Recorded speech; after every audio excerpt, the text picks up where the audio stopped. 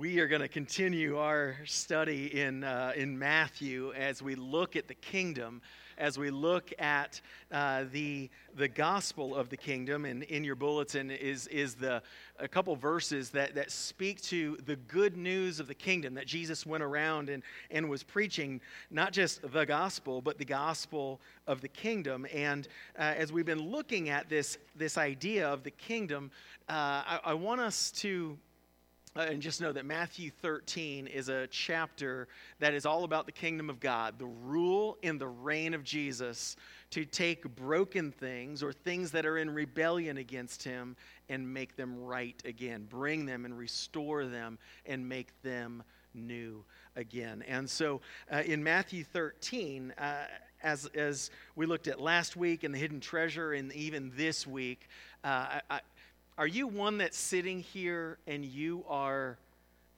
feeling like, you know what? I don't know if God's at work at all. You might be really discouraged. You might be really questioning. You might be doubting.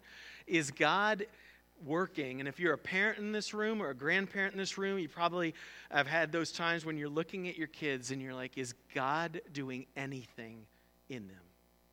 Are you sitting here right now and you are discouraged, maybe doubting?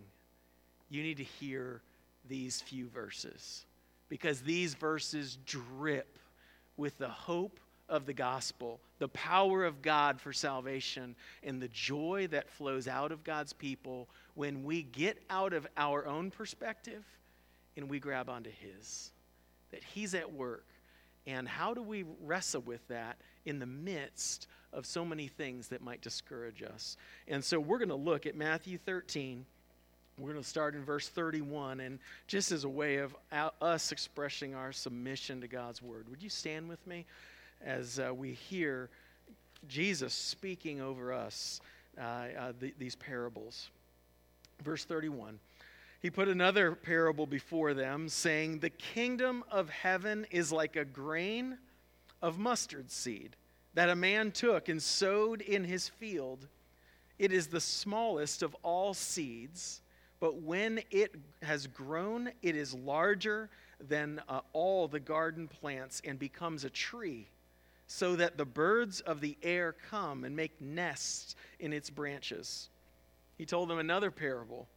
"The kingdom of heaven is like leaven that a woman took and hid in 3 measures of flour until it was all leavened."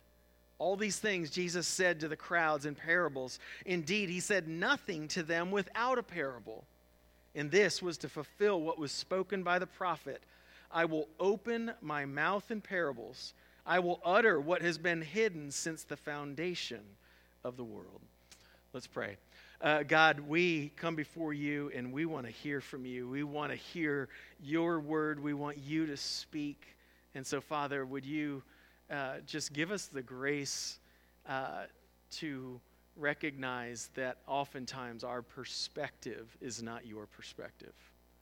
And Father, the things we worry about and the things that we are burdened by and wonder if anything is happening, God, we miss the fact that you are at work.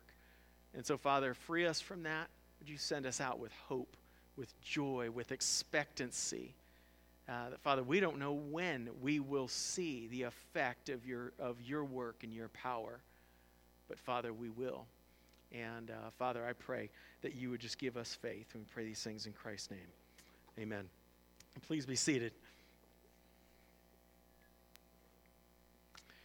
Aesop's Fables. I figured I would read you a story before you go to sleep. Sorry.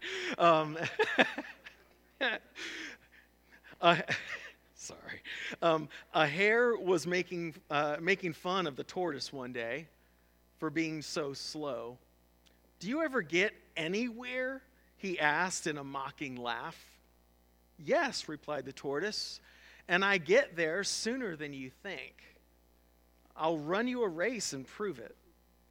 And the hare was much amused at the idea of running a race with the tortoise, but for the fun of the thing, he agreed.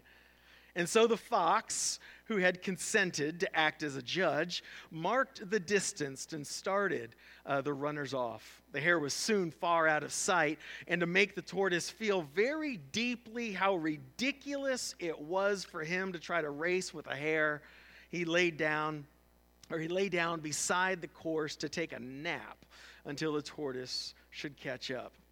And the tortoise, meanwhile, kept going slowly but steadily, and after a time passed the place where the hare was sleeping, but the hare slept on very peacefully. And when at last he did wake up, the tortoise was near the goal, and the hare ran now with his swiftest, but he could not overtake the tortoise in time. And then at the very bottom of the story, the lesson, the race is not always to the swift. A very familiar story, one in which I think every parent tries to instill in their children that not always the fast things are the ones that bring about the most important effect. What's the point of the fable, or parable, if you will, is that we love the fast moving. It's fun to watch. It's kind of awe-inspiring, especially when you're not that fast. It's what we wished we were, faster or better. And on the other hand, we get frustrated with the slow and the methodical. We ask questions like this: shouldn't we be making more progress by now? Are we doing something wrong because we're not getting as far as we thought we would by this point? And yet the pace that we scorn, which is the gradual pace, is the pace of life that has the most profound effects in the long run. Now, Aesop was not the only one that would say that. Jesus would say that as well in Matthew 13. He's kind of speaking to the things, and he's pushing on our perspective of the things that we love. What do we love? And think of the investing world.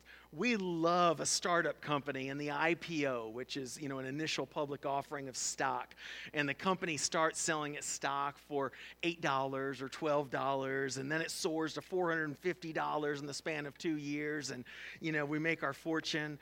We say, oh, if I only bought that stock 2 years ago, where would I be financially now? Oh, if I only bought Amazon back in 2008 when it was a mere $42. It's now nearly $2,100 value in stock. Just to save you from doing the math, that's an annual compounding rate of 40%. I'll take that in my 401k. We love that stuff, don't we? We love explosive growth. We love fast growth. We even beat ourselves up for missing those opportunities. Why couldn't that have been my experience? And we kind of almost downplay the slow, the methodical, the gradual, the one foot in front of another growth. But yet we all know that's exactly how you grow a portfolio. For every Amazon, there's 100 others that you didn't make $1 on and lost everything you invested. Yet Jesus speaks right to that. He says that the kingdom of God grows in ways that we scorn, that we push aside, that we say are insignificant. Things that grow as slowly as the kingdom, we tend to wonder what's wrong with the idea or what's wrong with the methodology. Because surely, if it was good and it had value, it would be growing much faster than this. And Jesus submits, it's really neither of those perspectives, that it's the wrong idea or the wrong methodology. What's wrong is our perspective and our expectations. We put our expectations and our perspective on God. And when he does not deliver the way that we think, and especially in the pace that we think he should, we start to doubt. We start to question. We wonder, is God doing anything? We want God to operate on our timing, and especially since God is all-powerful.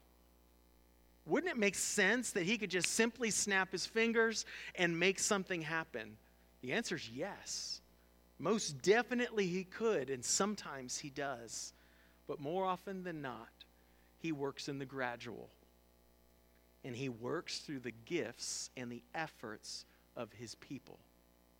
That the eternal, almighty, all-powerful God would allow us to be central to accomplishing his will and his kingdom effect. Even that he would constrain his power. In the snap the fingers, create the world, utter one word, and out the world shows up out of nothing. Constrain his power in such a way that he would use us to bring things about gradually.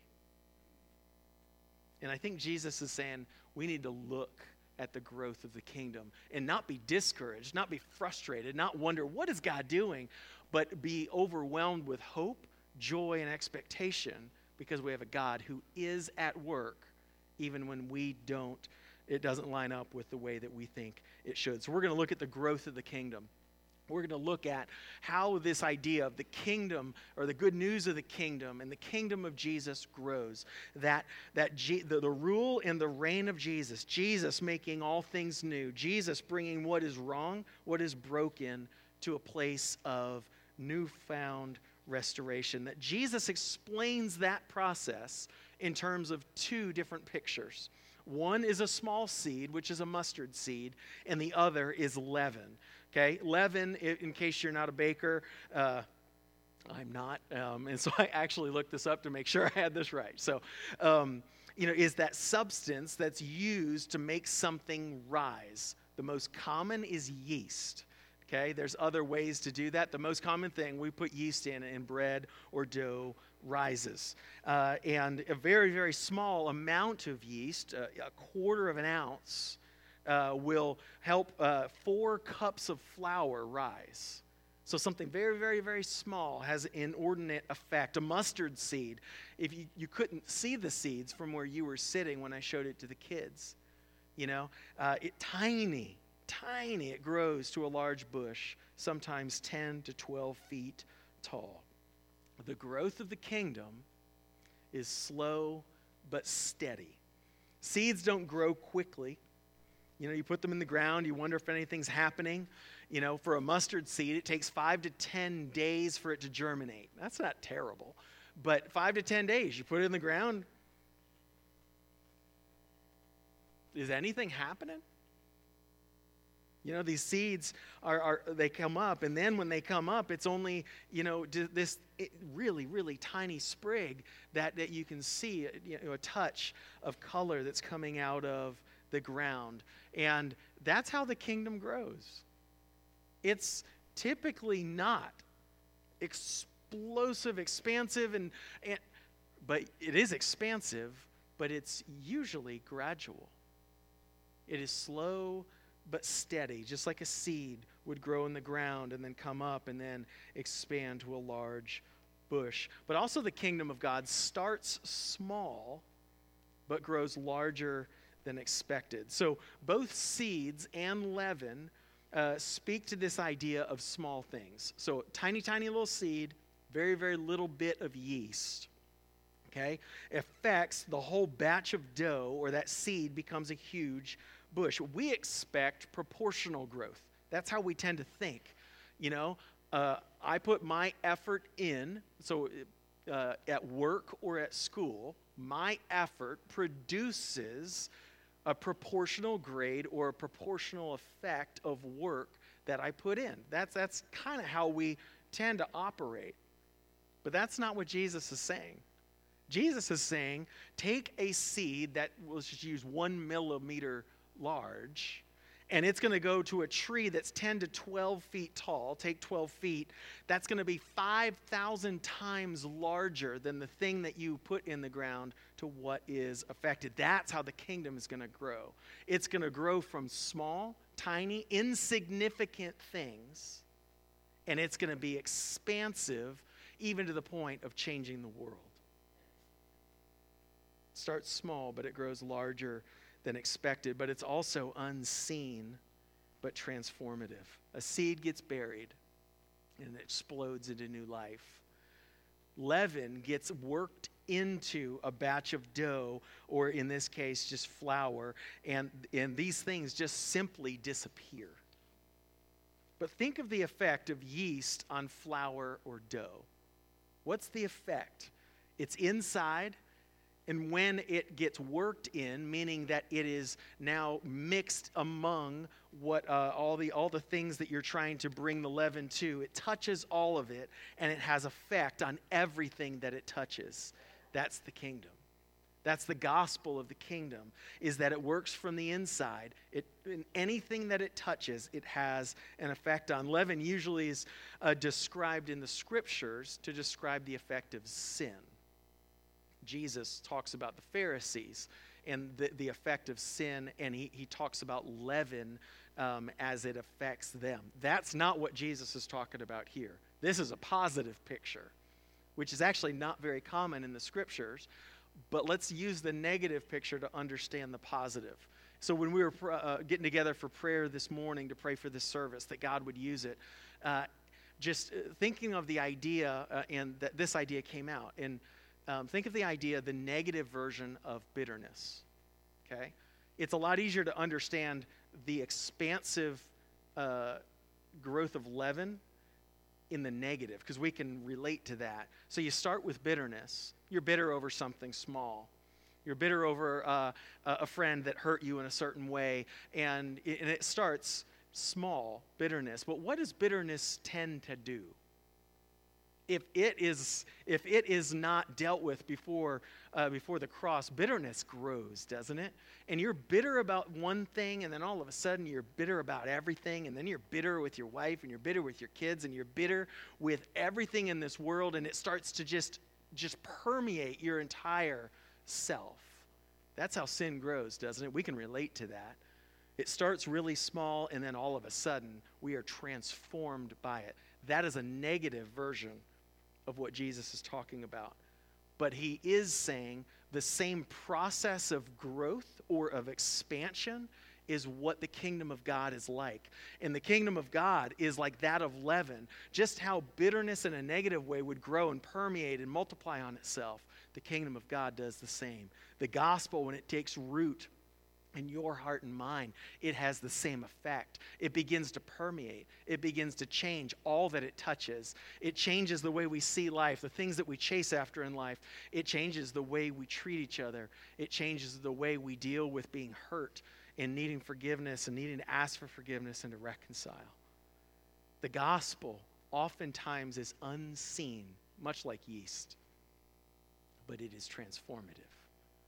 So Jesus is saying that it's slow and steady. It starts with something small and then grows to an inordinate size. It is something that when you are touched by the gospel and seeing that, it is affecting all that we do. The kingdom grows and the gospel grows. And he's saying this, why? Because his disciples are just like us. You know what? I can't see it, therefore it's not real. I don't see the effects, I'll give it a few months. If I don't see the effects in a few months, I'm off onto another thing because that must not be working. And God is saying, you need my perspective. Jesus is speaking to his disciples and saying, your doubt and your discouragement and what you think about what I'm doing, you have no idea. Trust me. Trust me that the gospel is at work. And so how do we respond to those things? How do we respond? We're going to take the first two together, so I don't know what the screen will look like, but how do we respond to slow progress and unseen progress? How do we respond to that in our heart? I think, all of these different perspectives of, especially, I'm just thinking it's very easy for parents, grandparents, to be really discouraged with the progress of the gospel in our kids' hearts. It's really easy, especially if you have a child or a son or a daughter that really is not grasping the things of God and walking away and maybe even distancing himself or herself from the Lord. That's really discouraging, isn't it? And at times it feels like there is just unseen, zero progress or slow progress in what God is doing and how he's doing it and what he is going to do. With a friend we've been talking to for years about the gospel that doesn't come to surrender to Jesus. We end up in doubt. We end up in frustration. We just, you know what? I'm going to give up. I'm not even going to try anymore. And I think it doesn't just apply to parenting. It probably applies to anything in our life. Slow progress, unseen progress. The idea of small beginnings. How do we respond to that? You know, that we despise small things. And I submit to you, we don't have time today, but look at Zechariah 4. Yes, that's one of the minor prophets. Zechariah 4 is talking about, and God's speaking to his people through the prophet. He's saying, don't despise the day of small things.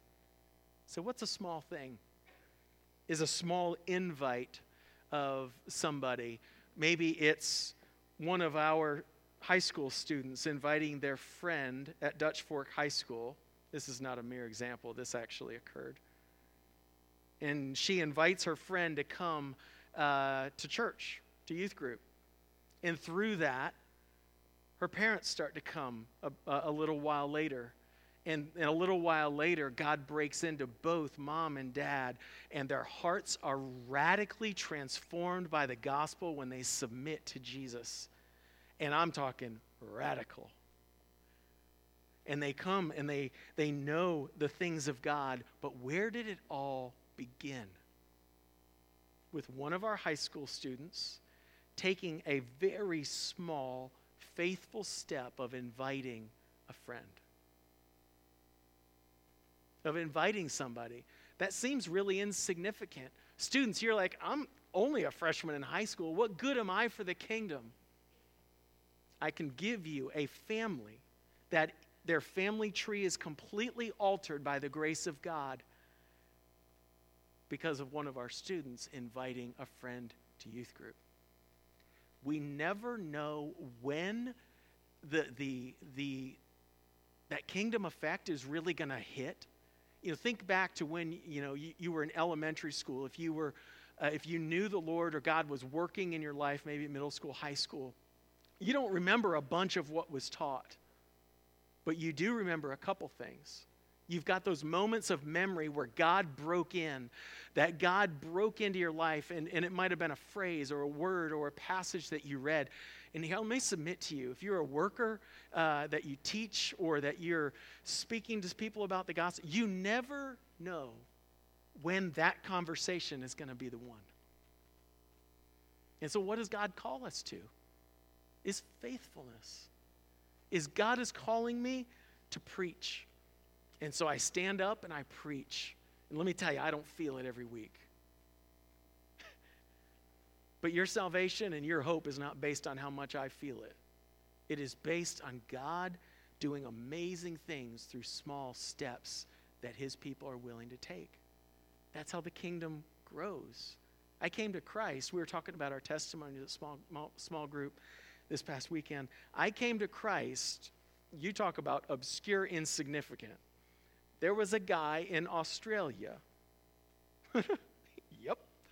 There was a guy in Australia that during the 70s would walk around. I think I shared this part of it, but not my testimony. Would walk around in cities in Australia. That's where he lived. He'd walk up to people, and he said, if you were to die tonight, do you know that you would spend eternity in heaven with God? And then he said, toodaloo, and he'd walk away.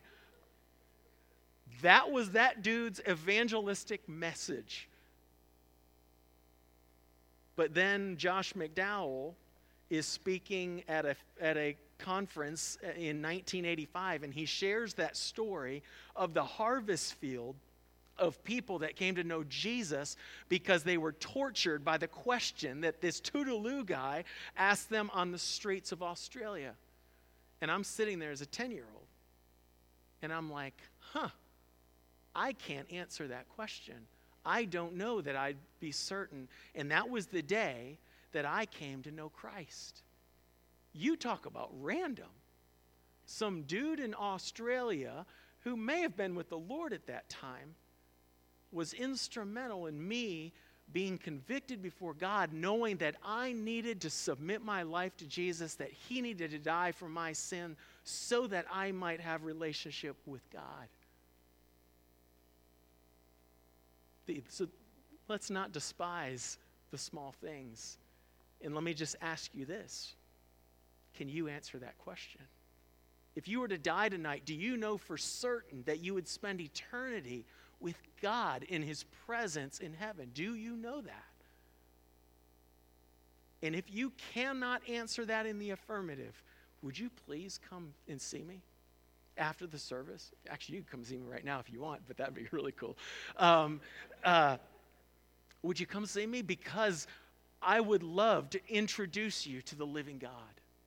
That today would be one of those small, faithful moments where we step out and God does radical kingdom work. Parents, it's so easy to become discouraged, but don't despise the day of small things. What is God calling you to?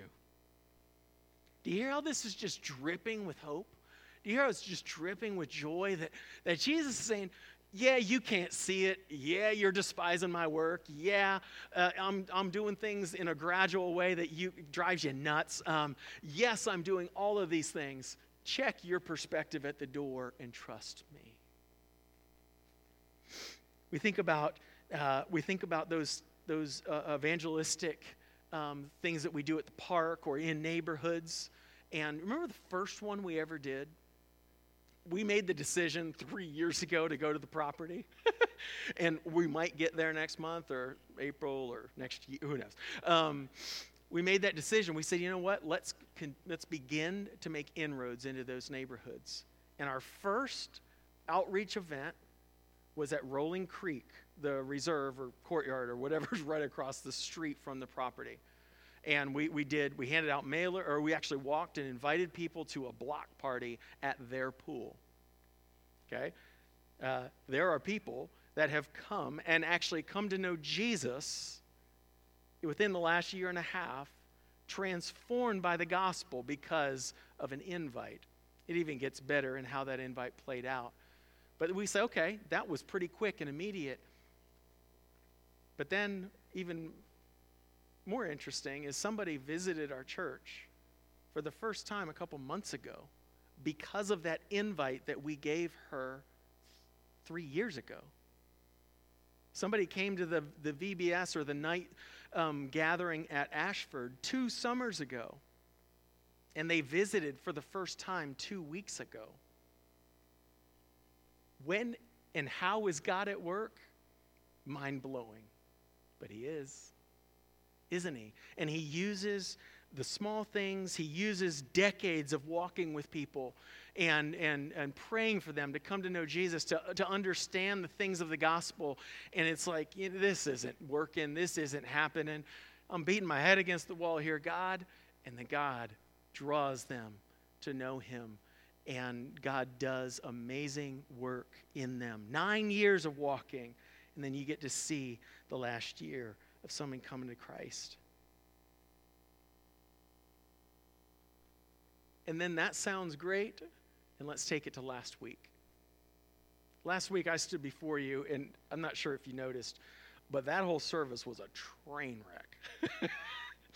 It was just one of those weeks where everything Pete left and everything went downhill. Welcome back. And so I stood before you to preach, and I've never been more distracted, ever, preaching.